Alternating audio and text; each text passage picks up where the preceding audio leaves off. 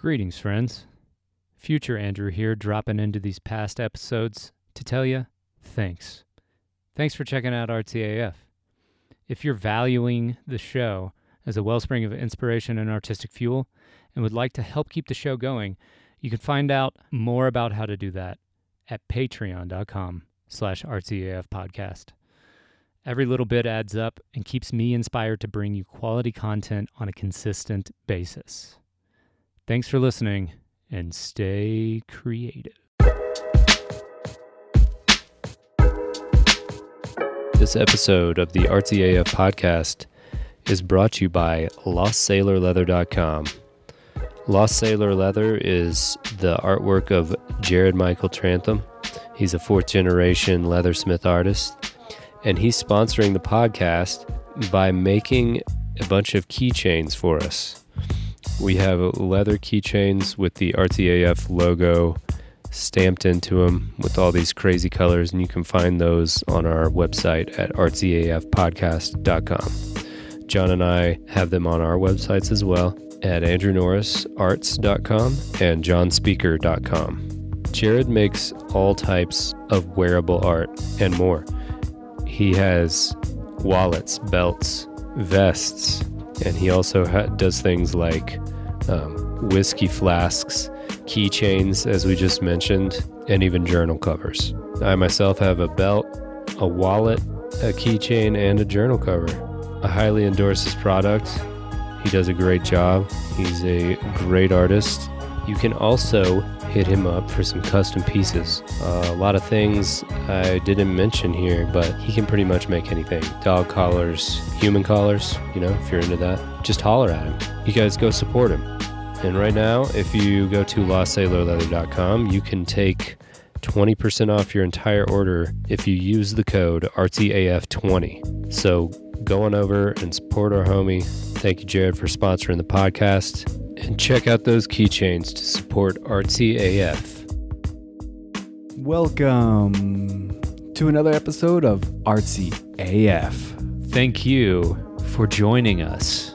And for being here. And for being there. And everywhere. You're probably at home right now. Yeah, you're at home. Let's be honest. If you're being responsible. Yeah. Corona lockdown. 2020. That Roner, dude. What's up with it? We don't talk about that really at all in this episode. And we're actually... We touch it. It's touch and go. You got to talk about it. What's going on, You got to. But yeah, then we quickly get into... Well, our guest this week is Lauren Nova. Amazing artist. You can find her at lauren.nova on Instagram. Hell yeah. And Lauren Nova on Facebook. laurennova.com is her website. Yeah. That's Shouts. Nova is Nova. Like supernova.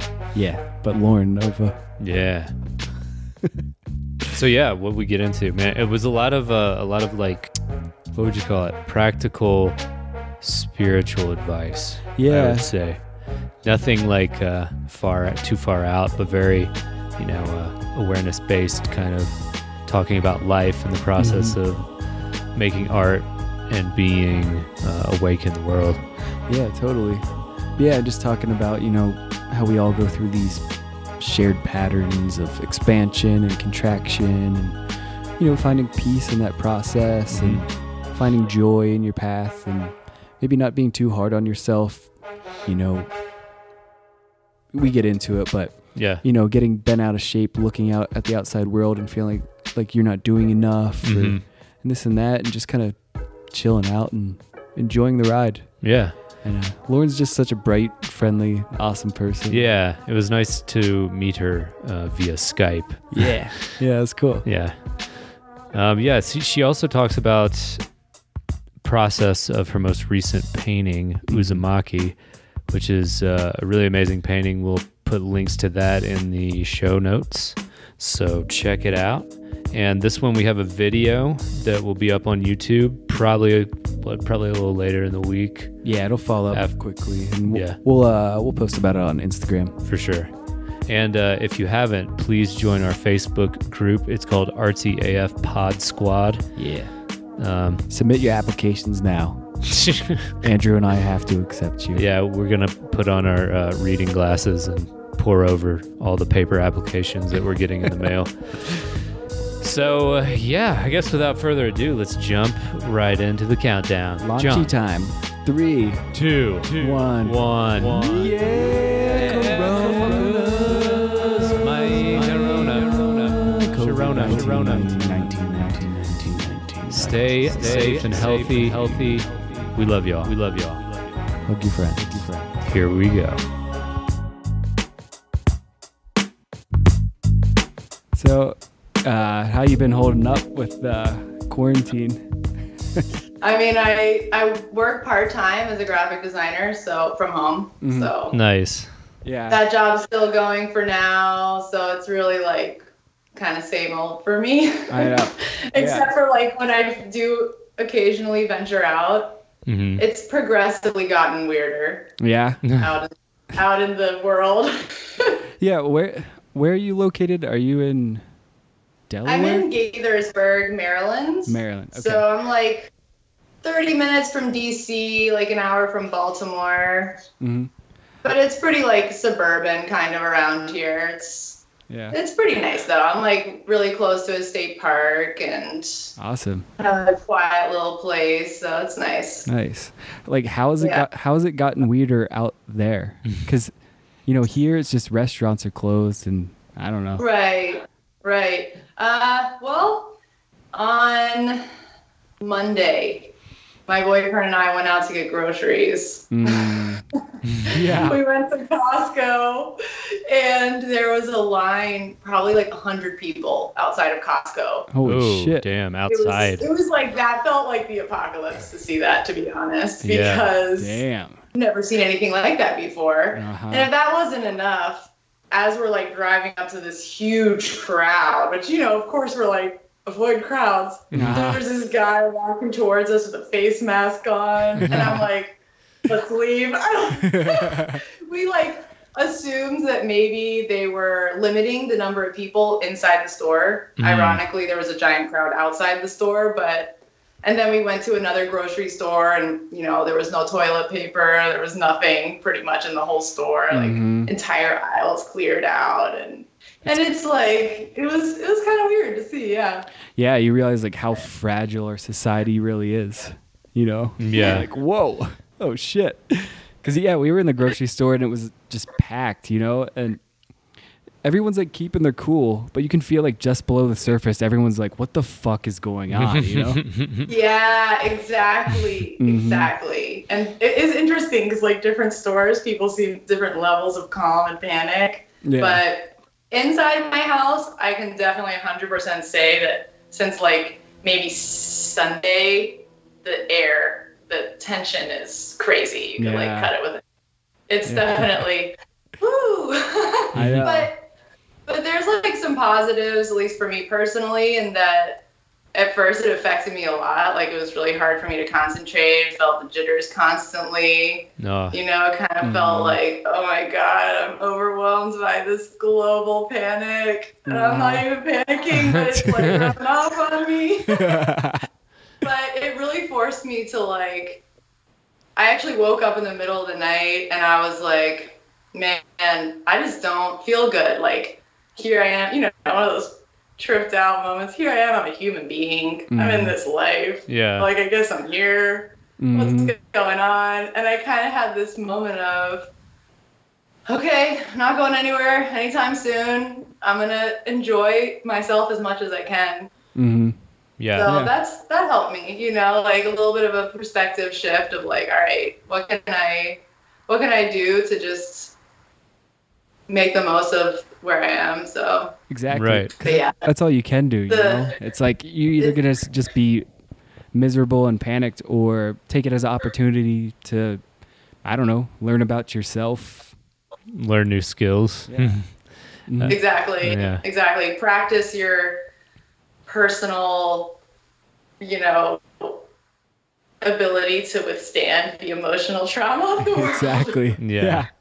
And hopefully to bring something positive, and like if every individual person that's panicking is causing this crazy tension that I can feel, if I can create something that then spreads out. And that really helped me too when I had that moment of like, okay, how can I make the best of it? I realized like, all right, I know what I can do. I can sit down and I can meditate and I can create another kind of energy. I can send, like positivity to people that I'm worried about, that I'm related to. I have a sister who's a PA in the hospital, Ooh, and wrote a letter to like my neighbor who's elderly, gave him our phone number, stuff like that. I'm like, let me get myself together and do my part and then like carry on with my life. And right. Yeah. Oh yeah. Yeah. It's beautiful. I think it's like a lot of people like to be informed so that they stay glued to the TV or to the internet a little too long. Like they camp out there, Yeah. And I think the most important thing to do is to just like create a calmness within yourself. Like you can take this time and like learn how to be positive and make something good out of it. Yeah, absolutely. I know for me personally that if I look at any kind of internet type thing early in the day, it can really throw me off. It helps me a lot to just like put that off until later in the day. Let me like create my own thing in the morning. But yeah, it definitely feels like being in some kind of movie or TV show, where there's like characters fighting for their lives and you just feel like, oh my God, this is it. We're like on lockdown. Trump is president. It's like the craziest movie of all time. Yeah. Exactly. Like, if you wrote this script, somebody would be like, get the fuck out of here. Yeah, right. This is ridiculous. Yeah, be real. Yeah, it's wild. I mean, I remember the last election feeling the craziness in the air and like really uncomfortable, and that on top of everything else that's going on, it's interesting pretty, times. Woo. Yeah. At least, you're a designer and artist, but designers and artists, we've been in training for lockdown for years. We've been on self-imposed lockdown.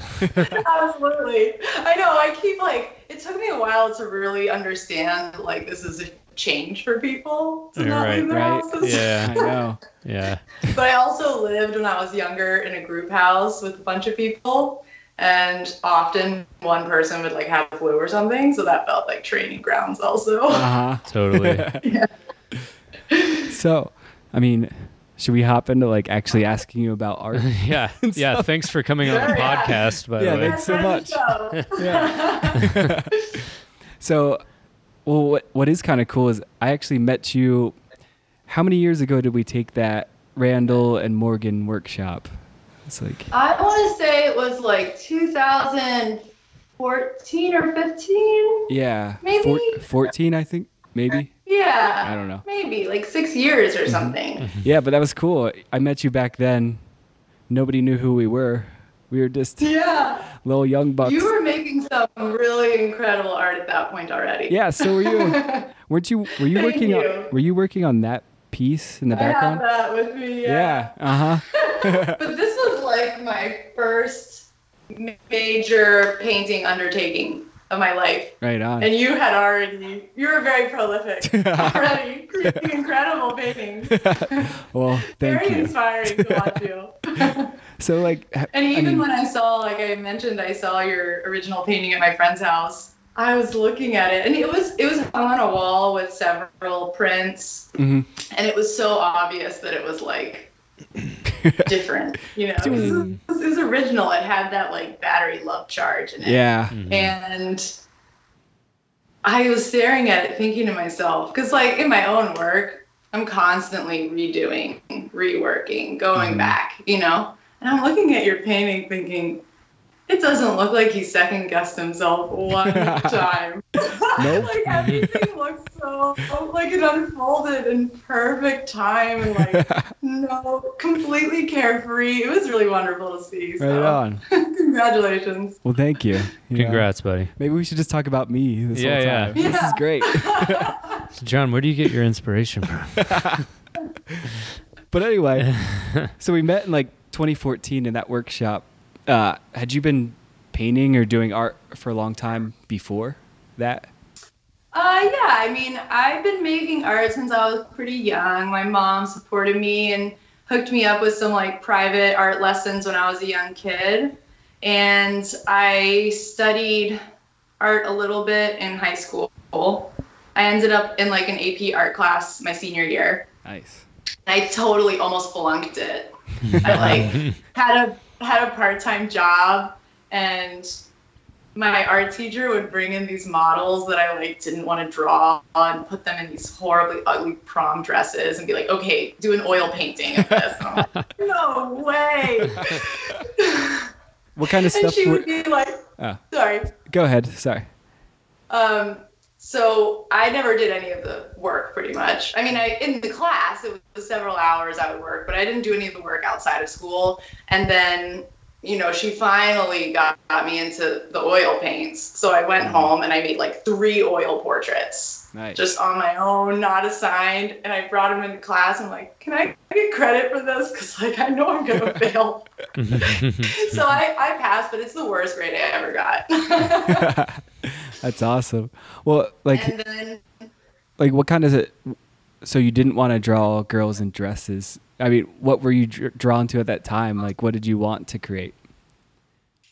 I don't know. I mean, the portraits I made at home were like kind of weird. I was kind of a angsty teenager, so I wanted to make like kind of dark portraits of women. Mm-hmm. I guess I still do. Yeah. they're just more dark. Refined now. I'm like very particular, and I didn't want to put like 20 hours into painting an ugly dress, you know? Exactly. I don't know. Totally. And like I said, I was angsty and rebellious. Uh-huh. Nice. But after that, I studied graphic design at University of Maryland, and I would do as many fine art classes as I could. I think as a young kid, like from early on, I knew I wanted to major in graphic design, and I think I always just had a sense of knowing that I loved making art, and that was the way I was going to like support myself doing it. Mm-hmm. So I studied that in school. I did a few fine art classes, painting classes, still like figure drawing classes, stuff like that. Those classes were like super fundamental to my skill set now. Mm-hmm. And design classes, which were awesome. I mean, maybe even more helpful in some ways than the fine art classes I took, because we did brutal critiques of each other's work. You know, like, my wife was she went to school for it. Yeah, I remember her telling stories. People would cry during critiques, and they would just break people down. Oh my god! But it was so awesome, because I really had sort of a transformation when I went to college, where I've always been like pretty smart. I can get an A pretty easily without like putting a ton of effort in. So I never had to like really fully apply myself beyond making the grade that the teacher expected. Mm-hmm. And that was like what I had done my whole life. And then once I got to school and I was in these design classes, you know, I'd be like, okay, same old, you know, I'd do the work and get there, and it would get crushed in the critique. Hell yeah. And it was around that time where I realized, like, wow, I've been working, doing the assignments that I'm given, and just being like, okay, I have to do this work, and then I can get it done, and I'll be free to like hang with my friends or whatever. Yeah.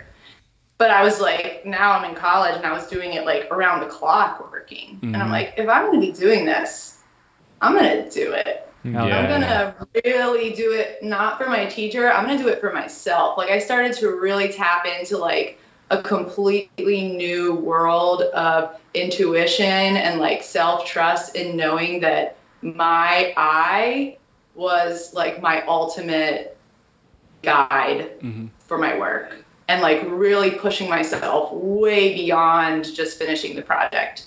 So that was really cool. And once that became a thing, then I felt like the critiques completely changed. Because I had all this information, this feedback from my peers and my teachers, and I was able to like incorporate it into my work, so that when I showed up to the review, I felt confident about what I had brought to the table. You know, I felt like I had surprised myself. I had become a better person than I was when I started the project. And I felt like I had meaningful feedback from my peers as well. So that was really cool. Hell yeah. Yeah. Yeah, I think critiques are super important when they're when they're asked for, I guess. Even sometimes if they're not asked for, you know, if like someone can come in with like a well thought out critique of your work, and you have tough enough skin to integrate what they say, I think it can be really helpful. Mm-hmm. Yeah, absolutely. I mean, it's like your work is really a reflection of yourself. So it's similar to being critiqued as a human being, which I think is like a super necessary skill to just exist in the world and like grow and evolve. So it's really similar to when someone's like, hey, you hurt my feelings, and you get really defensive. Or, you know, someone's like, it's funny you mentioned like an unwanted critique. I remember one time bringing a painting to Cosm, and I was painting, and Alex Gray comes up. He's like, wow, this is really beautiful. I'm like, well, thank you, Alex. And he's like, why is your head so big? And I'm like, sweet and salty. Oh, damn. and in that moment, I was super defensive inside. Of course, not like verbally, but I'm like, whatever. Alex Gray, you don't know shit, man. Yeah. What, you're an expert all of a sudden? Yeah. And it's like, you know, I suppose with like critiques and just being a human in general, it's like kind of balancing confidence with vulnerability in a way. You know, allowing yourself to be vulnerable enough to hear what somebody has to say and absorb that, but then also standing kind of like divinely confident in yourself and like, you know, taking that in and knowing I can convert anything that comes into creativity and I can become a greater version of myself. Exactly. Like, yeah, if you're like truly confident, then you can be vulnerable, I think. exactly. You know? Yeah. Yeah. And it's a balance also between, I think, taking things seriously and having a certain amount of like, I like to call it like realizing that you're in a dream, but like, you know, you could describe it any way. Having a certain amount of like, this is temporary. Yeah. This is, Right. you know, like you really can't get so serious about it. You'll die. Exactly. Yeah. You will die. Yeah, you're going to die someday. If you take yourself seriously, you're But going it's to die. difficult, especially with art, because you're pouring like over 100 hours into one thing, and then someone says something mean about it. Not mean, but critical. Yeah. And it's hard not to take it serious, you It know? is. It's hard. Or personal, at least. Yeah. Personally, Yeah. But then you have to also realize, like, again, it's the balance where it's like, you have to own your personage and your actions and your decisions, but you also have to realize that you're not really like a person in some ways. Yeah, You're right? part of a whole, you know? You're just like one blip. Yeah. Yeah, maybe like it's kind of like identifying as like you're watching the movie instead of like the main actor in it or something. I don't know. Right. Shifting perspective of self and Yeah, absolutely. I mean, it's crazy. The balance is wild. Yeah, for sure.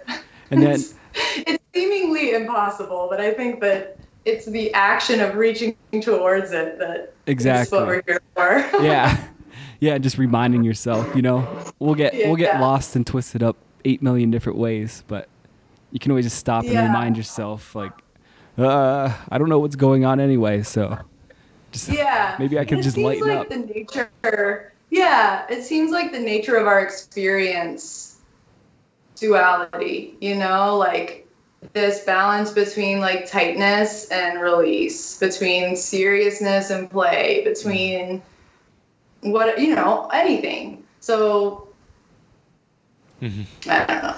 It's like you have to care really, really a lot, but also like not give a fuck at the same time. Exactly. Okay, you said it much more eloquently than I had. I think that's like a Paul Simon quote or something. I don't know. Don't quote me on that. It's so hard to simultaneously do that. Yes. Yes. So exactly. Anyway, so you went to design school, and then what did you do after school? After school, I ended up working at NASDAQ for a year. NASDAQ. Doing what? Like stonks? Stonks. I actually, this is embarrassing to admit, but I got like a blind phone call from a guy. It's like, hey, I'm with NASDAQ. I'm like, can you spell that? Excuse me? Blah, blah, blah. And I go in for the interview and I'm kind of just not in that world at all. Right. Mhm. You know, and I'm in the interview and they got the news on and it's like NASDAQ scrolling at the bottom. I'm like, oh my God, I should know more about this. But they hired me. And I worked as an intern there. And it was a cool opportunity because they allowed me to basically teach myself to code, like just front-end languages while I was there. Nice. So that was really cool. That's badass. I got paid to keep learning. And eventually, kind of it got to a point where I was like, wow, this is really not fulfilling me. I actually, while I was there, I got pretty depressed working 40 hours and like not having time to paint, not being able to pursue creative endeavors. And I told my boss, I think I don't want to work on Fridays anymore, if that's okay. And he's like, okay, you want to work 4 10s? And I'm like, no. No, just take a day off. I'll work 4 8s. But they were cool about it. They were flexible. They let me do that. So that was a gift. It was cool. Nice. And then after that, felt my way through, eventually ended up in the job I am now, where I work, like I said, part-time from home as a graphic designer, which is really amazing for me. I have a cat, so I love being home and not being like, you know, when I worked in the office, it felt like so many hours were just mindless chatter with people, you know. Tiring. Ugh. So tiring, and then all the time you spend like just driving home, it consumes you. So it's really nice to be able to work from home, and I've been able to somewhat steadily reduce my hours over time so I can devote more time to art. So it's a really supportive job for me to have right now. It's really nice. What kind of design work are you doing? I do design and I build websites. I do print design. It's a marketing company that I work for. Cool. And the clients we work for sell high-end products. So there's like beautiful photography. So it's a nice situation for me to be in. And it's a very small company. So I'm pretty much like the entire design department. Oh, wow. So I have a lot of creative freedom and freedom with hours, stuff like that. So it's really nice. Cool. And then, how did your art develop as you were going through this journey? So when I graduated from UMD, we had a senior art show, and I had this really cool professor. In my senior year, I got credit for redesigning Led Zeppelin album covers. Oh, man, that's fun. It was kind of like a self-guided course. I don't know what exactly it was called, but I got to just do whatever I wanted. And I met up with him regularly and showed him my progress. And he was a super cool guy. So I had this in the show. I had this project, you know, it was like this print of all the covers I had designed. And I pretty much illustrated them all. I mean, my graphic design program, I was illustrating everything. I was really just like turning it into an art program. Yeah. But at the show, I still remember this red painting. It was probably like 3 by 4 feet. And I don't even know what it was of. I think it was abstract, but it was red and it was powerful and it was alive and it was charged in a way like my print never could have been. And I remember standing in front of it thinking like, I could do that.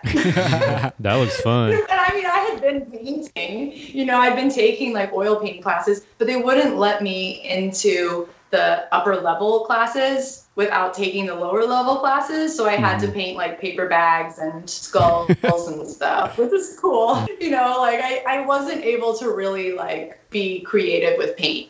So seeing that painting, I was like, oh my God, I could do that. That's what I want to do. So after graduating, I started started painting a lot. And like even when I was at NASDAQ, I was starting to paint. And especially after leaving that job, I had more time and I started like setting myself up as a sole proprietor, just like laying the foundation, sort of like I kind of slowly built the business aspect of it while building my skill set and painting. So it's been like a slow, steady growth process there. And then, you know, you and I met at Randall Roberts and Morgan Mandala's workshop at COSM. That's like the first sort of continuing art education I did after school. Yeah. And that was cool. And then I did a few workshops at COSM with Amanda Sage, who was a really awesome teacher. That really kind of catapulted me. That was the first time I think that I was in like an intensive, because I did her shorter program in the spring and she encouraged me to come back and do like the long version that was like 10 days or something in the fall. And just being like surrounded by artists. I mean, in Maryland, there are other artists, but I just have kind of ended up like a lone ranger. Yeah. So being surrounded by other artists and like seeing other people paint and that kind of energy and being guided by Amanda and being shown like, here's like a surefire way to approach painting. That was a huge catalyst for me. So that gave me like so much inspiration and momentum. So, and then I've just been ever since kind of creating my own experiments just to like try new things and hopefully grow and learn and create new ways of approaching art and making stuff. Oh, yeah. So I wanted to ask you a little bit about your approach and your process now. Your newest painting, Uzumaki, is that how you say it? It's so good. It's really good. And thank you. That's actually the painting that Alex was like, why is the head so big? Well, you know what? Fuck that. I think it's a great painting. It's amazing. It's all right in the end, I think. Yeah. So it seems like you're using like a limited palette of maybe like 3 or 4 colors. And we had a question that we asked on our Facebook group page about questions people might have for you. And someone said that they were interested in your process and how you build up layers and how you use your colors. So if you want to talk about like a little bit like technical aspects of that and the value shifts and the temperature shifts and all that, they look great. Yeah, thank you so much. Well, like I said, I studied with Amanda Sage, and she studies like sort of a altered version of niche technique that she learned. Right. And it's a process of like the version that I took home from that. I know she teaches it with like acrylic also, but we really did oil when I studied with her. Right. So I just went all in after the first one and invested in like really nice oil paints. So for a lot of paintings, I've been starting with an acrylic ground covering my canvas and then painting out my, my composition in white casein, which is like a milk protein paint. Right. And it's really nice. Like I definitely recommend just trying it out sometime. It might be my favorite paint. It's got like a chalky consistency to it, but it's also very smooth, and you mix it with water, which is awesome. And you can really like completely fill your paintbrush with it, and it will stay like liquidy as you paint for minutes. Yeah. So that's really cool. I mean, as opposed to acrylic where you're like constantly dipping your brush and like getting water in there. So, and the other really cool thing about casein is that especially when you're working on top of the acrylic, the first acrylic layer, you can basically erase it. Yeah. And like my background before painting, I did tons of pencil drawings. So like erasing is pretty integral to my process. Yeah. I'm big on things that allow me to correct my mistakes. Yeah. So. Yeah. Same here, actually. So like I'll get like a stiff brush, get it wet, and just scrub. I mean, I actually have erased like 60 hours of work and What? casing before that. I man. just Ah. I was just like, this is not even worth fixing, and I spent probably like 8 hours scrubbing because it had been dry for so long. Oh my God. Epic. So neuroticness is part of the process. No, but so I'll build up in white, and then for like Uzumaki, I did a really dark glaze, and I almost lost all of that work I did. Of course, it showed through, but it was like everything was really dark. Mhm. And at that point, I realized that there were a lot of things that I could improve on in the drawing. So I kind of took that opportunity of like almost completely losing everything to like rebuild my entire image, because it had been so long. I mean, I started the painting 3 years ago, so it had been so long, and I'd already learned so much by the time that I got into this stage that I was like, wow, I can completely overhaul this. So I did. Yeah. So Jeez. I pretty much redid the whole white process. And then at that point, once I'm there, I pretty methodically go in with one color to the entire painting at a time. So like I'll go in, I really love Payne's Gray, and that's what I use for black pretty much. You're a Yeah. Payne's Gray man? Yeah, I love He it. loves it. Yeah. It's the I best. love it, John. You've never used it? No, I've never used it. It's the best. Oh my god. Okay. It's perfect for Try it shadows. out. Yeah. I'll go buy Let me know what some. you think. Try it out. Yeah, I have it in acrylic also. It's my it may be my favorite paint. What's so great? Why does everybody rave about Payne's Gray? What is it?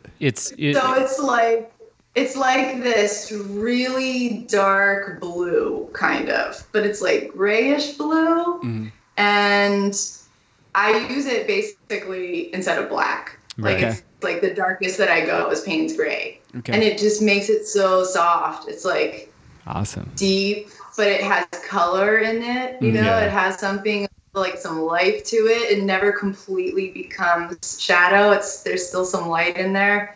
So I'll go in with like Payne's Gray, hit the whole painting, you know, put it in everywhere. And then with that painting in particular, I tried something new. I collected some pictures of turkey tail mushrooms. I had this vision that I wanted the painting to be mushroom colors, like, Yeah. you know, earthy, that kind of, that's what I was going for.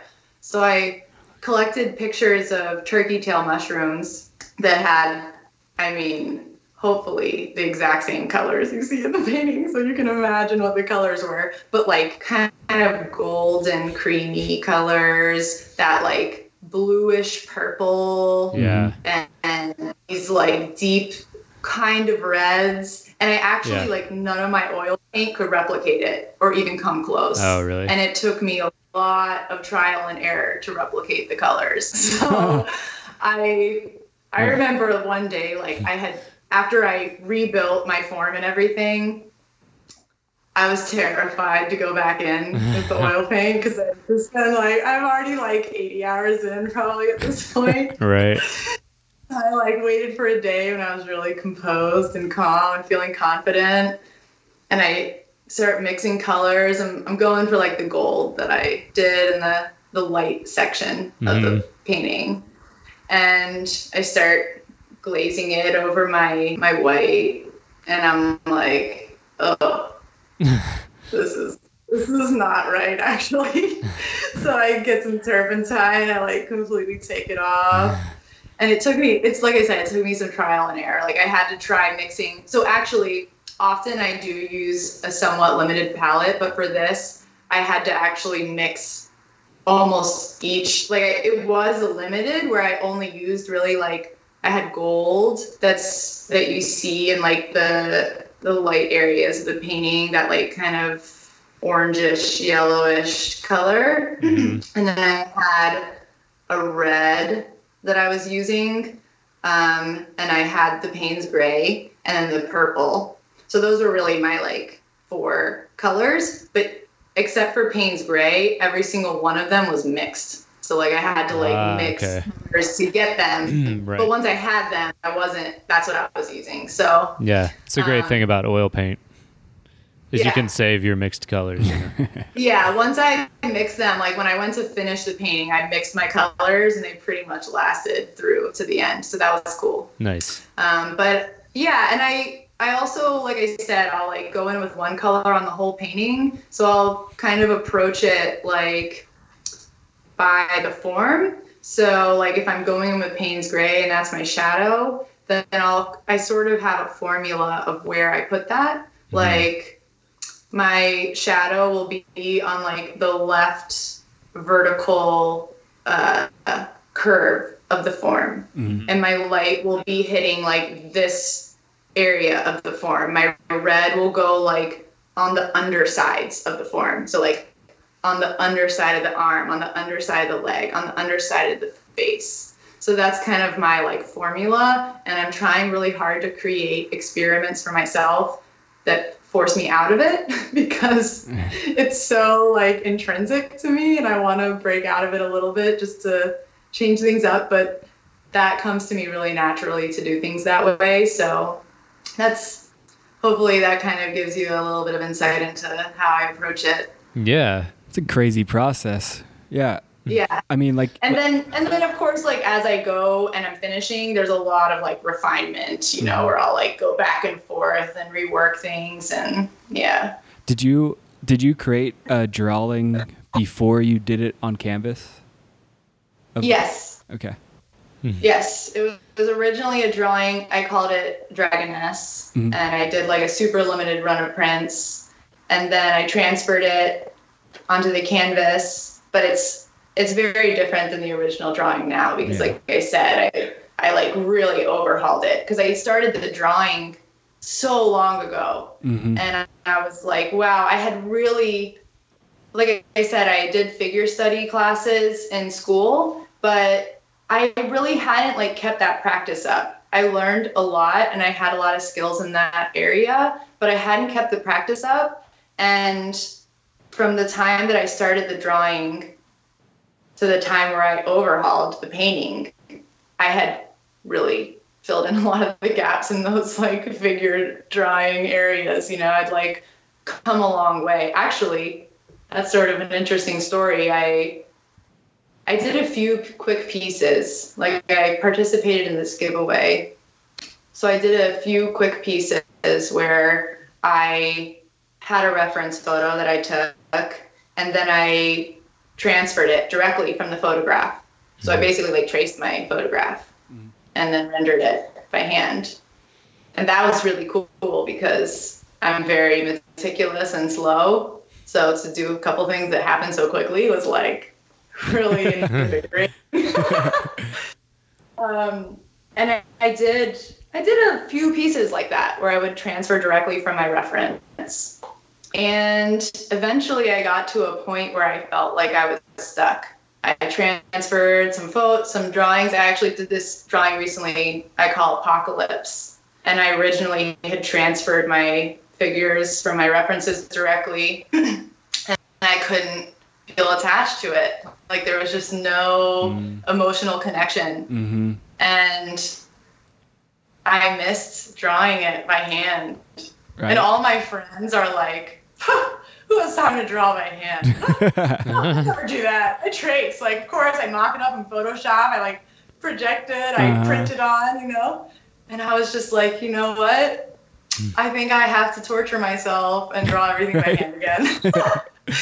But tracing the figures really helped me draw by hand again. It was crazy how like tracing it completely changed the way I was approaching the figure drawing. So that was cool. And with Apocalypse, I completely started over, by the way. Right. I drew it by hand.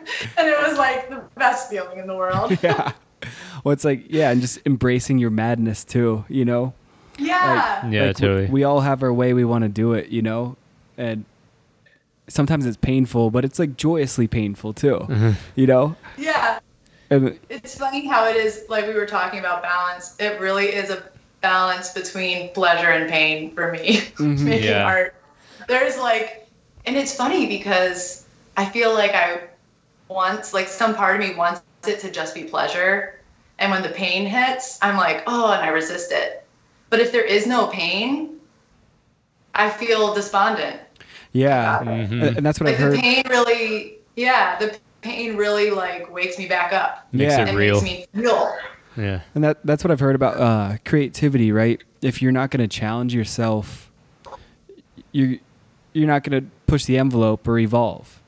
But then Exactly. if you make it too painful, you're not going to even try. Mm-hmm. So it's like finding that sweet spot of, challenging yourself Exactly. and having it hurt a little bit, but then you unlock that, and you can keep carving Yeah. out further down the path. Yeah. And it becomes difficult when like you want to make your art into a business because there is an undeniable pressure to produce, Yeah. Mhm. And it's also with social media, I see like the artists that I admire. And of course, I am also really just sharing my successes and not my failures. Yeah. But you see all these successes and I see these prolific artists and I'm like, oh my God, Lauren, you can do this. We're getting a new regimen. Yeah. We're going to be so productive. But the reality is that art is so emotional and like Personal. Yeah. it's so like you really have to completely rip your soul open and like dig it out and completely rearrange it every single time. Mm-hmm. So that it's not something where you can, at least for me, where I can necessarily like pow, pow, pow, pow, pow. Yeah. There's 4 new pieces, and really I'm spending like 150 hours on a painting. Mm-hmm. I don't want to be like, I think that's good, I'll keep going now. I have to really feel connected from the very beginning. Yeah. Otherwise, I won't feel motivated to continue. Mm-hmm. Yeah. Creativity just moves through everybody's body in a different way.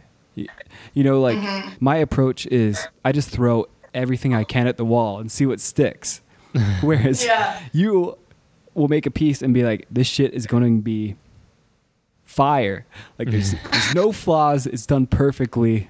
And everybody's going to recognize that. Yeah. And it's cool for me, somebody that I just create paintings all the time, whipping them out.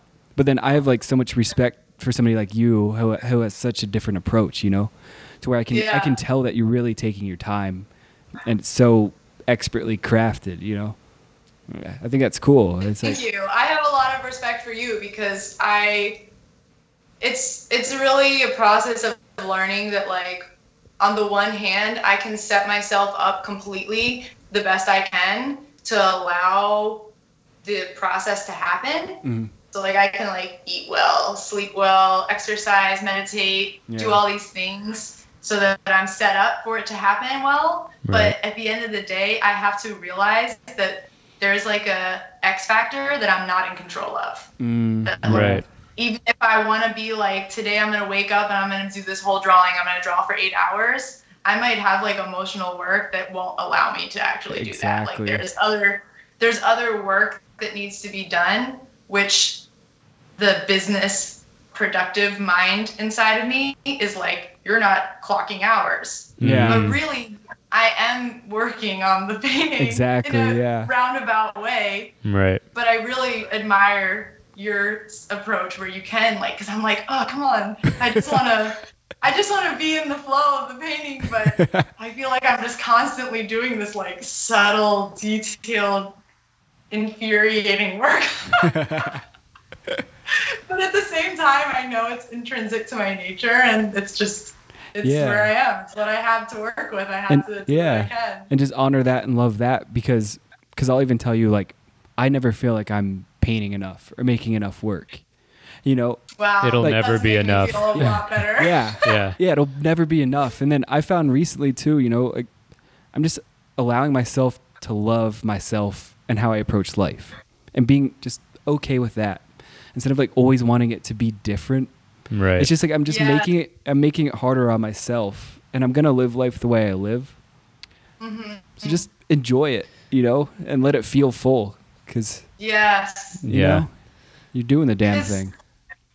Yeah, and it really is. It comes back to that balance between like the part of you that wants it to be different is the part of you that's critiquing your own work, that's actually growing. Like without that part of you, you wouldn't be moving forward. Exactly. But you have to be very careful not to let that part of you like drive too much. Yeah, like don't bully yourself. In this, like, you're paralyzed. You're like, exactly, yeah. I don't even know what to do next. Like, it has to be perfect. Yeah, it's a mad thing. And even recently, you know, like how you're saying you spend a lot of time with self-care so then you can approach the canvas. Like I'm in like a reverse thing where I was just making as much art as possible because I was like, the world needs to know who I am. But now I'm spending so much more time, you know, like going to yoga class and maybe taking a day off if I feel tired and like honoring that. Because I think I too was getting caught up. You look outside of yourself and you just see this whole world. It seems like everybody's just producing masterpieces every day and that you can't keep up. And I decided to just get out of that mindset, you know, because, you know, like, what do I want to be? Do I want to be the most prolific artist or do I want to have a life that I love? And, yes. Yeah. And I think that's what art really can teach you if you let it, to just have a great life, you know? It's like, okay, you made 200 paintings or 500. Who gives a fuck? How did you enjoy it?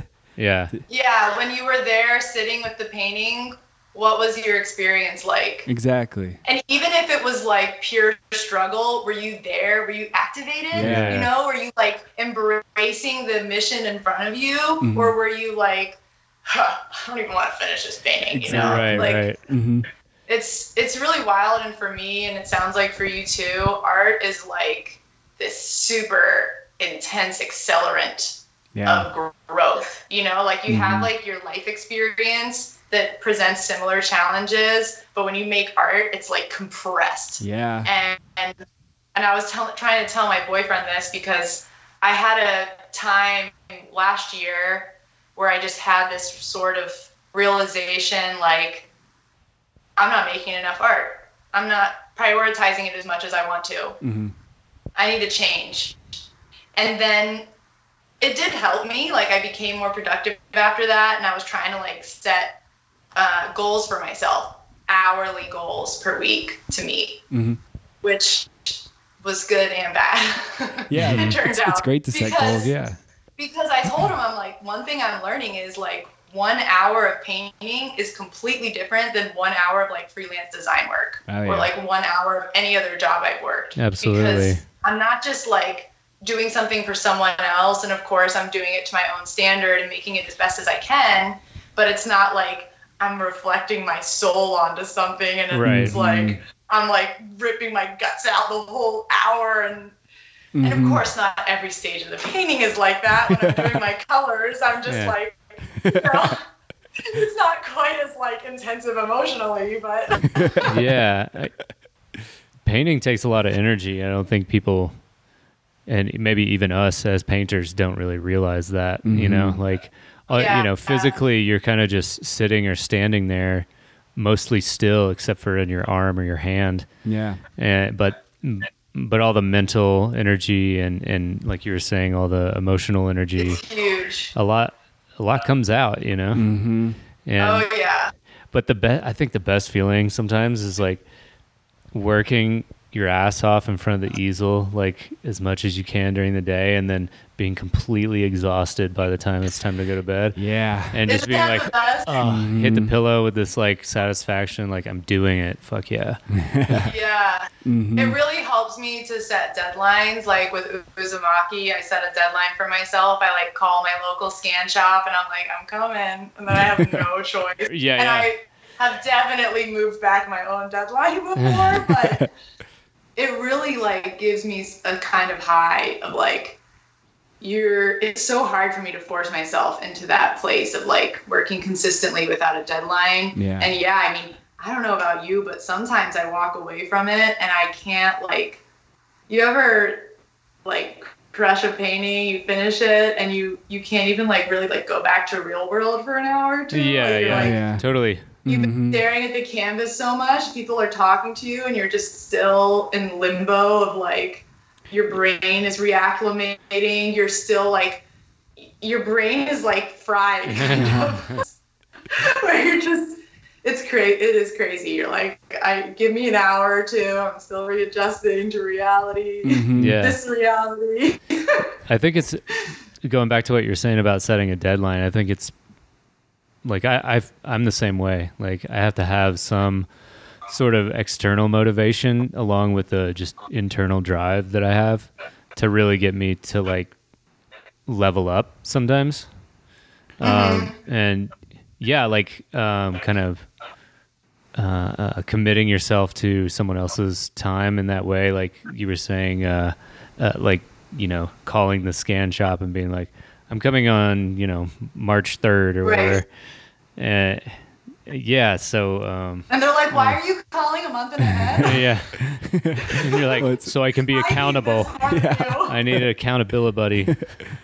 Well, it's like, you know, artists, the act of making art, you're kind of inherently kind of throwing yourself into the chaos. And then maybe by setting a deadline or having to meet something, you put this order or scaffolding around which your chaos can be directed towards a goal. Yeah. Or else you're just going to kind of like float around and dick around and not get much done in a way. Yeah. That's how I see it. It's interesting because I felt so like, I actually did a collaboration piece in the beginning of the year, also with a deadline. That was a really cool experience. And then I finished Uzumaki on a deadline, and I felt like I'm on a roll. This is how I do it. I'm going to just set a deadline. I'm going to finish a painting. I'm just going to keep doing that back to back to back. And then it's so funny how when you think you got it figured out. Oh, yeah. It slips. Yeah. The rug gets pulled out. Yeah. It like slaps you in the face. Isn't that so funny? It's just like with the balance thing, you know, it's like when something works for us, we're like, okay, that's something I can understand. Let me just do that for the rest of my life. Yeah. Nope. But it really isn't like that at all. It's not. Yeah. So like I was like, okay, I can do this. I'm going to set a deadline and make a new painting. I had an awesome idea for a painting. I'm going to draw it this week. I'm going to start it that week. I can finish it in a month. Mm-hmm. And it's been like 3 weeks now, and I don't have a drawing. It's just not working. Yeah. And in my mind, the idea is so good that I didn't want to give it up. But I'm at the point now where I'm like, I have to be flexible. Like I have to let this go. Yeah.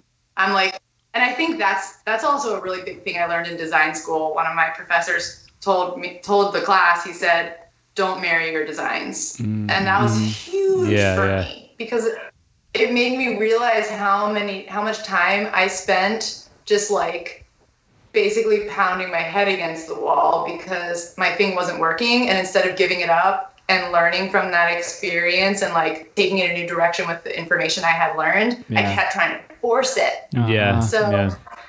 Anyway, I think that something I've learned recently with the whole deadline thing is that once I have my painting or the piece I'm working on sort of laid out and I have that like base layer of emotional work done, of like bringing forth the idea, the imagery, once I have myself set up where it's kind of just like technical work at that point, then I can have a deadline for myself. But I think giving myself a deadline to like bring an image out of the ether gives me mad anxiety. Yeah. Because you can't force, it's going to come when it wants to emerge. And also like whenever you finish a substantial piece that has a lot of meaning or you put a lot of time into, I think, you know, like when you lift weights, you have to recover, you have to rest and recover. And I think, you know, like creating a epic masterpiece, it's like weightlifting of your spirit and your mind, and you need to allow yourself time to like recharge and then trust, you know, the wave will come. You've dedicated yourself to art, and then it comes. Is so much about trust. And I think it comes back down to that, like what we were talking about in the beginning and like what you were saying with I just want to like enjoy myself. You're never going to have like one rule that always works. No, you know, one thing that always is going to be always guaranteed.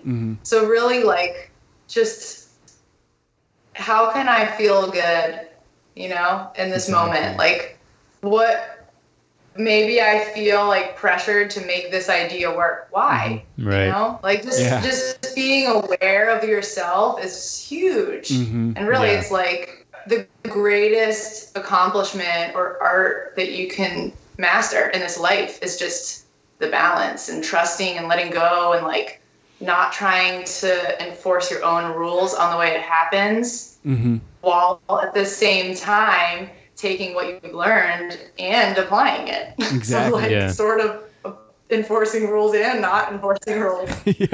I think we're... I do your cat, I see. Yeah. That's Winston. Nice. Cute. Thanks. Yeah, I think we were just dancing around the idea that, or the notion that control is an illusion in a certain sense. Yeah. Other than like controlling your actions, controlling, your reactions to things.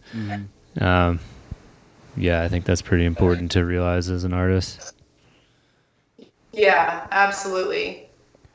And the better that you can feel and enjoy your life, it's going to be reflected in the art you make. I'm sure you guys know too. Is that your cat? Yeah, he's old and yells at walls. Love it. I'm sure you guys know if you're like having a bad day and you sit down the canvas and you're like frustrated and then you like look at your painting and it's like black and purple and it's just like angry colors and brush strokes and but I think it comes back to like seeing other fields, like even with my day job, like I sit down, I can work for 8 hours, no problem, regularly, consistently. And it's like creative work, but painting is different. Yeah. It's intense. It's a deep process that has a lot of turns. Addictive. Once you get a taste of it, you're like, nothing will ever challenge Oh yeah. Or... I'm hooked. Yeah. Yeah. So what do you have like a mission with your art and what you're depicting in your recent paintings? Cool question. Well, a big part of my life mission, like I would say that when I'm with it and clear about what I'm doing with my life, my number one objective is to wake up. My number two objective is to wake other people up by proxy, if possible. Hell yeah. Not by force, obviously. Wake up, damn it. What do you mean by wake up? My ripples, hopefully, by being an example. And by waking up, let me get into that. Okay. My third objective is hopefully to do it through art. Hell yeah. So by waking up, I kind of mentioned earlier the idea of taking life really seriously versus realizing you're in a dream. And I've been really interested for many years in lucid dreaming. I got really into, I'm also really into like Buddhism, specifically Tibetan Buddhism. I'm not Buddhist, but I'm really inspired by Tibetan Buddhist Thangka. Yeah, I can see it in your work. I love it. Yeah, and I mean, before I started painting, I ended up in a few Tibetan Buddhist temples, and seeing the Thangkas, like I knew, I was like, the person that made this knew what was up. Like this speaks to like this space in between space, this like moment of infinity. This feels really familiar and really intrinsic to my soul. So that was like I said, my first major painting attempt was just like sort of recreating a Thangka, because I just wanted to integrate that wisdom into myself, and I just had to do it. So I read this really cool book called The Tibetan Yogas of Dream and Sleep. Nice. By Tenzin Gyal Rinpoche. Highly recommend. It was a really cool book, and it influenced me a lot, and it's about dream yoga, where you use your sleep as an opportunity to wake up, become lucid in your dreams. And it's basically a training ground for becoming awake in your daily life. Totally. So it really goes like hand in hand with meditation, where the more you pay attention, the more you realize you're not paying attention. Yeah.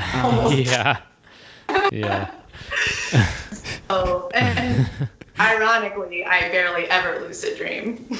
So have you tried practicing? It's very difficult for me to do.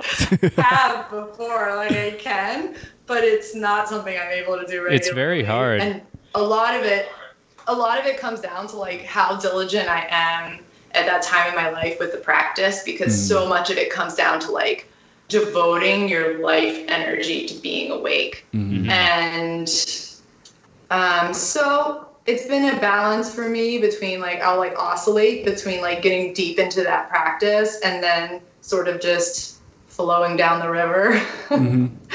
But if you've ever been in a dream and become lucid, the feeling is electrifying. You know, you go from feeling like, okay, this guy's chasing me with a knife and I'm about to die. And usually it's that like fear of death, mortality, you know, this like similar to the global situation right now. This like, I like to call it the alarm clock. You know, like you have an alarm clock that goes off in the morning. It's kind of wild. We call it like an alarm clock. Alarm.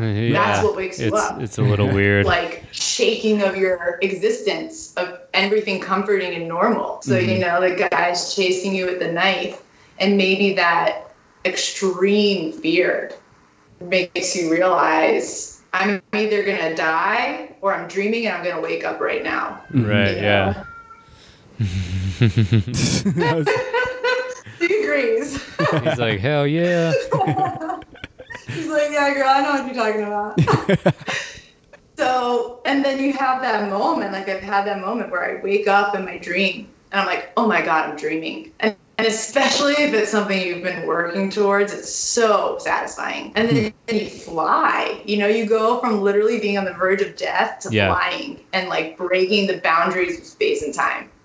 And that feeling is so electrifying that I really hope to, you know, nurture that same experience into my waking life. And so a lot of the imagery I paint, the dragons specifically, are alarm clocks. Okay. Basically, you know, something that is staring like straight into your soul, face on, and center, and sort of terrifying, but also hopefully sort of familiar and comforting in a way, and maybe something that makes you change your perspective when you see it. I mean, that's what I hope for, at least. Oh yeah. It's definitely like what I want from it. And it's also comes from like personal experiences of mine where I become really hyper aware of the life around me. Like I paint a lot of plants. I really like flowers with eyes, because I have had really direct experiences where I feel strongly that plants are very much awake. Yeah. In some ways, like more awake than me if I'm like lost in thought. I've had times where I'll be like in the woods, you know, lost in my own mental world. And then all of a sudden I'm like, oh my God, I realized that like all the trees around me are alive. And I'm like, oh my God, I'm just like chilling in your home and I didn't even say hi. Like, I'm like so self-absorbed that I'm not even aware of you guys breathing and doing your thing, you know? Keeping all of us alive. Give them a hug. Yeah. And I think that realization for me really helps pull me out of my like isolation world and make me realize that there is nothing private, that everything is awake and you're always, you know what I mean? You have this feeling in your normal waking consciousness where you feel like there's some kind of comfort in your individuality and you have privacy in your thoughts and there's like some kind of safe, consistent, like guaranteed experience in that. But then when you become more aware of like the life around you and how all that life is also awake and watching you and you're part of it and super connected to it, it really brings you up to a whole nother level of like accountability for your actions and how you're deciding to conduct your energy and how it affects the life forms around you.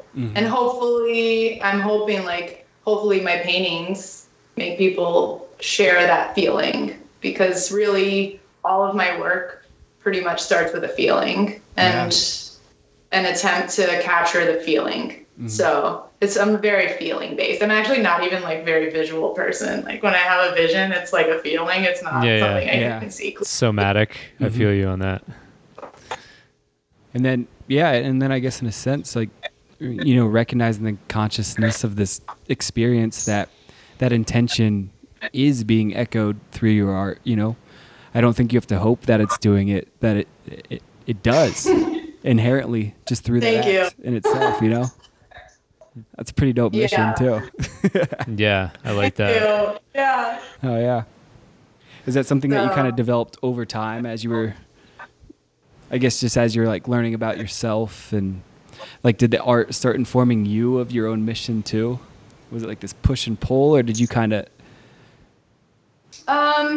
I think I had a very abrupt awakening experience when I was in college, like I said, where my entire perspective on life changed. That really helped me see it, almost made me remember. I've had a similar experience when I've had a few times where I pass out from low blood sugar or something, and it's very similar. And I feel I go to a place. It's weird to call it a place because I don't leave. It's really it's almost like a place in between the molecules. So it's always here and accessible. Right.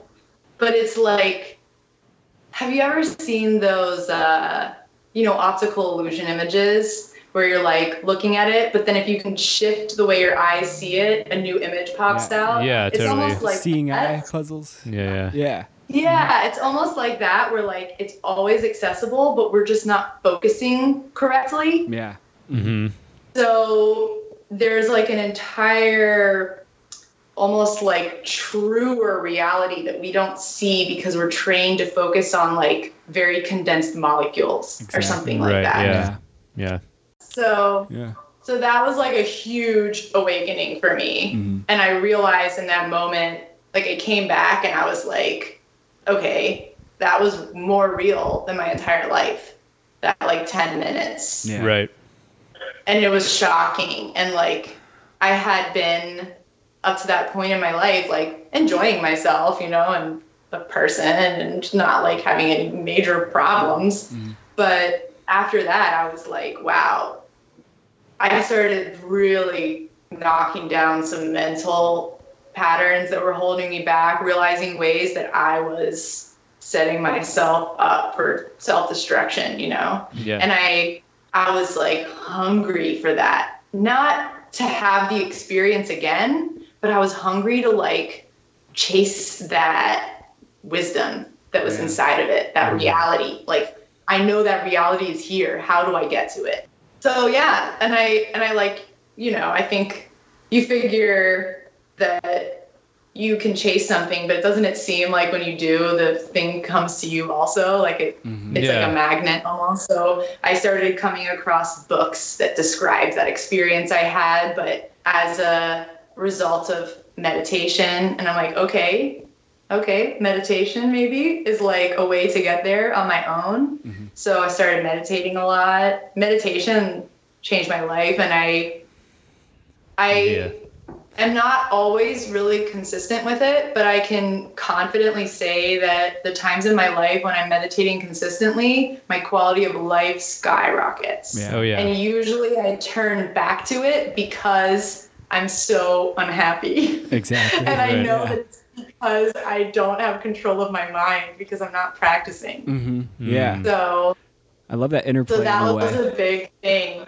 Yeah. And I think ever since then, really, especially through meditation, I really just kind of cultivate it myself as much as I can. So yeah, it's just been a really beautiful kind of journey of, like we said, balance, finding something you think that works, trying to apply it everywhere, realizing that's not going to work. Just kind of well, you gotta constantly constantly like doing and then undoing, undoing, you know, and it really like similar to breathing, compression, exhale, exhale. And it's so funny how as a human, we want, like when we're in the compression, we're like, okay, this is it. I'm identifying with the compress. And then when the exhale comes, we like resist it. Yeah, right. It's the like, new thing coming so it's kind of like, yeah. You're going to die, bro. You need to take a breath. Yeah, I think it's a matter of simultaneously embracing the part of the cycle where you are, but not becoming attached to it, because ultimately it will change before everything's always changing. Become comfortable. Exactly. Yeah. You got to be in manual gear all the time and not just on autopilot and just kind of step your way through each moment, you know? It's like, it is this beautiful process, you know, like when you are meditating regularly and you kind of feel like you have it dialed in, right? So like you've cultivated a lot of order in your life, and then you hit this new kind of peak of like, man, I really got this idea of who I am now and how I orient with the world, and I'm very peaceful. And then I found instead of getting upset when that wave passes, you know, and then like this chaos starts coming in and you start getting confused again. But then it's like this new training ground to like, again, build order from, and then you kind of come into like a higher state of realization about yourself and the world. You know, and then it crumbles again. And then instead of, and like you're saying, you know, not getting attached to the in or out breath and finding peace with the whole experience in itself. Like you're always learning, you know, and like, it can be harder at times to appreciate or be at peace with where you are. But you can, you know, and I think it just takes work. Yeah. And that's what meditation has taught me, is like, you just have to be like sort of like riding on top of it while not trying to be in too much control, because it's always changing. And if you, like, I'll just repeat what we've been saying. If you think you found some modality or some sort of just like cure all for the rest of your life, like there's going to be one big wave that you're going to miss because you're not looking, or you're not. Yeah. I think like an analogy that I've been thinking about recently is video games, and I actually don't really play video games that much, but it really feels like life is a video game in the sense that you are met with a challenge, you overcome it, and then you have this feeling of like, okay, now I've got it. But really all you did was upgrade to the next level, where now the challenges, the monsters are bigger, the challenges are harder, and the reality is that you're not equipped to deal with it because you have to change yourself in order to beat that level. And it's really easy to get your sights set on the top level video game. But the reality is that the video game is infinity. It's infinite. And that the real trick is to both engage with the level you're on to your best ability, while also not feeling like compelled to finish it. You know, you're like finishing it, but you can't care about finishing it. It's like you said, you have to care absolutely, completely, and also not give a fuck. Yeah, so guys at home, you know, just run with that idea, you know? Do shit, but don't. It's easy peasy, right? So I think we had a couple other questions on this post. I wanted to just get to them. So I guess first, Chris Bolin shouted you out. He said he loves your work and that you're a gem of a person. So shouts to Chris Bolin. Shouts Chris. And we fielded out. I asked people like, hey, Thank you, Chris. I hope you're doing well. I fielded out, I just asked our little Facebook group, do you guys have questions for Lauren? And half the comments were just mind exploded emojis with no question. It was like, holy shit. Allison Grayson just has I'm so honored. Or all these emojis like, wow, wow, wow, hard eyes, exploding head. Is that a question? So I'll leave that to you. What do you have to say to that? No. Here's a good one. Lion Gray, I don't think that's his real name. He would like to know if you have ever embodied death, stood at the crossroads, and witnessed creation. I think we kind of went over that. Well, I feel like that's pretty much directly related to the experience I described. Sure, yeah. Yeah. Yes. Yep. Yeah, I think a lot of it comes down also to like similar with like the video game analogy and everything else we've been talking about. There's a huge shift, and really with becoming lucid, there's a huge shift between seeing like the monsters or the challenges at the level you're on coming at you and feeling like, oh my God, I'm not equipped for this. I'm not ready for this. This is more than I can handle. And then on the other side, feeling like, next challenge, here we go. This is fun. Right. You know, really like switching from victim to like warrior. Yeah, and empowering yourself. And instead of feeling like overwhelmed and pressured, being like, this is going to be a fun opportunity for me to grow. Yeah. You know, like how can I really level up? And like, it's like that with painting too, you know, where like, I'll think, okay, this is how you have to make a painting, Lauren. And you do this, and these are your steps that have worked for you in the past. And I think that there's some kind of like methodical structure I can rely on. And then I start feeling like the victim, like, why isn't my formula working? Right. And then to switch into a mode of being in a place where I'm like, I can create anything. Yeah. I don't have to feel like I have to create something based on the work I've made before or based on what I have thought previously of. Like, it could be something I've never thought of before. I could allow something new to happen that I haven't imagined previously. Exactly. Yeah. Yeah, and that makes all the difference in the world, right? Just kind of your outlook and your effort and your willingness to engage with life and take all the different patterns and matter and energy and work with it and dance with it. Yeah, like that that old trope, you know, what doesn't kill me makes me stronger. Those are some fucking words to live by, you know? Yeah. It's like, it's this cause. Yeah. It's a cause to creatively integrate with everything that happens, you know? Totally. It's like, yeah. Yeah. So do you have... and really, like... Sorry. Go ahead. I was going to change the subject. If you had, go ahead. So I'm just curious, do you have any big ideas or visions for what you want to do as an artist, as a painter? I mean, like I kind of had said, like my big goals are just waking up. Yeah. Maybe through my art, waking other people up.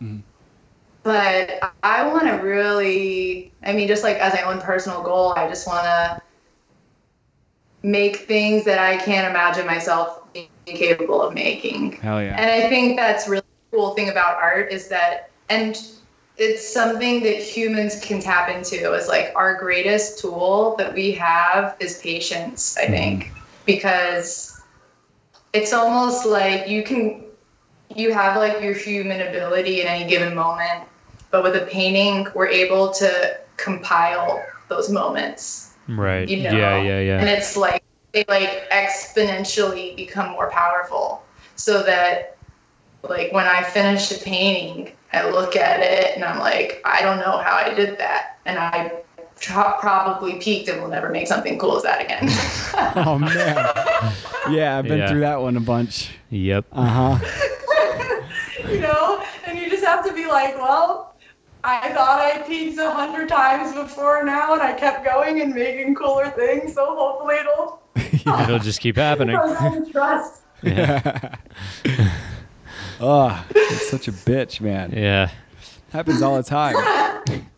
Especially on a day, like if there's like a day when I'm tired or kind of depressed and I look at a painting I did 3 years ago, I'm like, I don't even know how I did that. I can't even do that anymore. Like, I'll never live up to my former glory.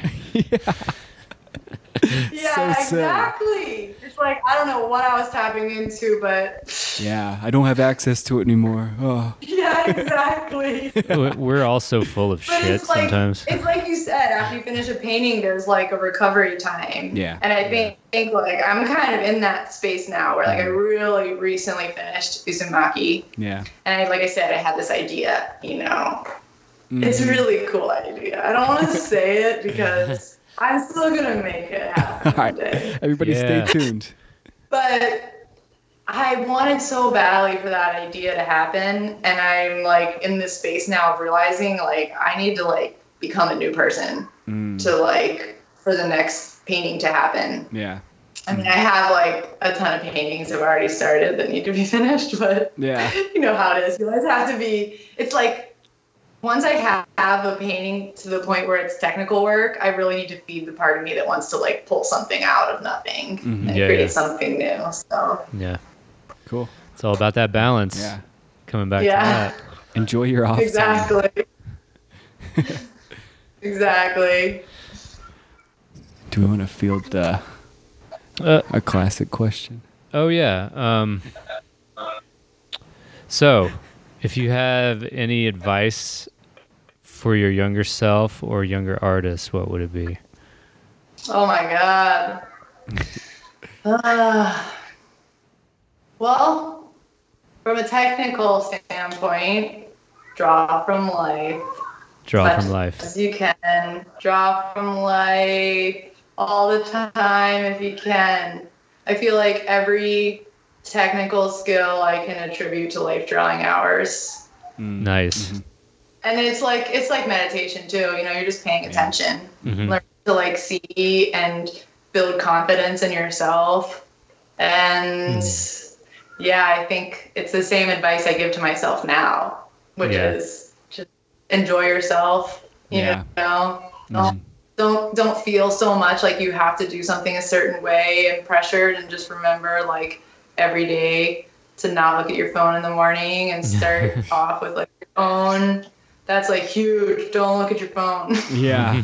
Don't look at your phone, especially in the morning, because that dictates your whole day. Yeah. If I had started doing that a long time ago, I think that would have been cool. Morning routines are very important. Drink some water. Drink water. Yes. Stay hydrated. That's always a good rule of thumb. Drink some water. Yes. Try not to stress yourself out. Wake up and pay attention and realize that you're infinitely powerful, and have fun. Have fun with it. Yeah. Because it's great. Like who knows really what's going on if we're reincarnated? I think at least per the laws of science, we know at this point, energy cannot be created or destroyed. I think that our consciousness is infinite. So I feel like we might get caught up in thinking this time around, I'm an artist and I got to make tons of paintings all the time. But really what's going on is that we're just looping and looping and looping until we figure out how to have fun and not take it seriously.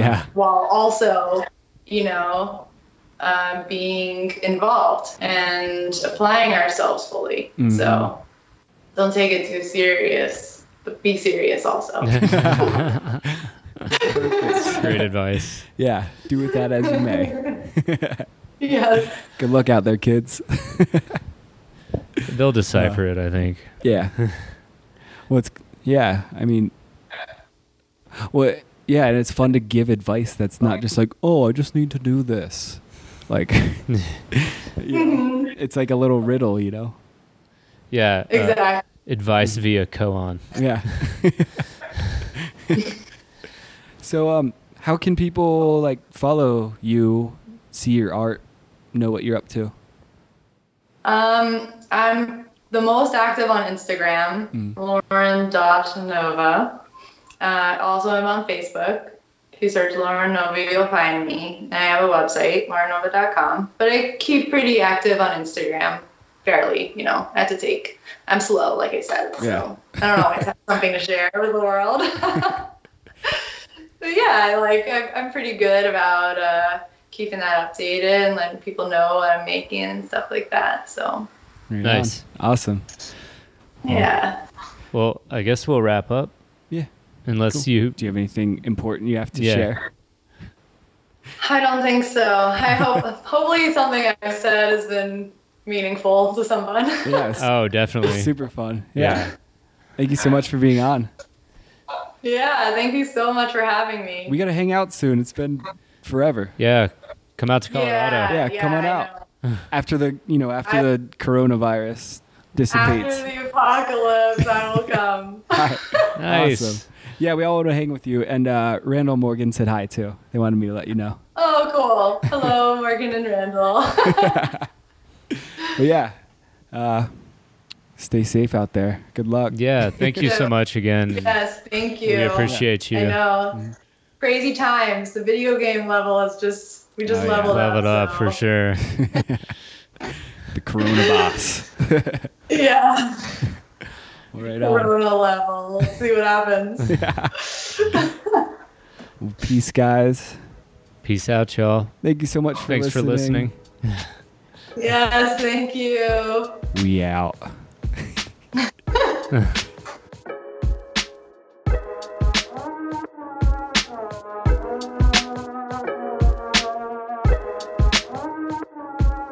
Thanks for listening to another episode of RCAF Podcast. For additional images and notes on this episode, you can check out our website, artsyafpodcast.com. And you can find me, Andrew Norris, at andrew.norris.arts on Instagram, and andrewnorrisarts.com is my website. I also have links on my website to episodes as well as all my best paintings. And you can find me, John Speaker. My website is johnspeaker.com. On Instagram, I'm at John Speaker, and on Facebook, John Speaker Art. Thanks again for listening. Peace. Thank you.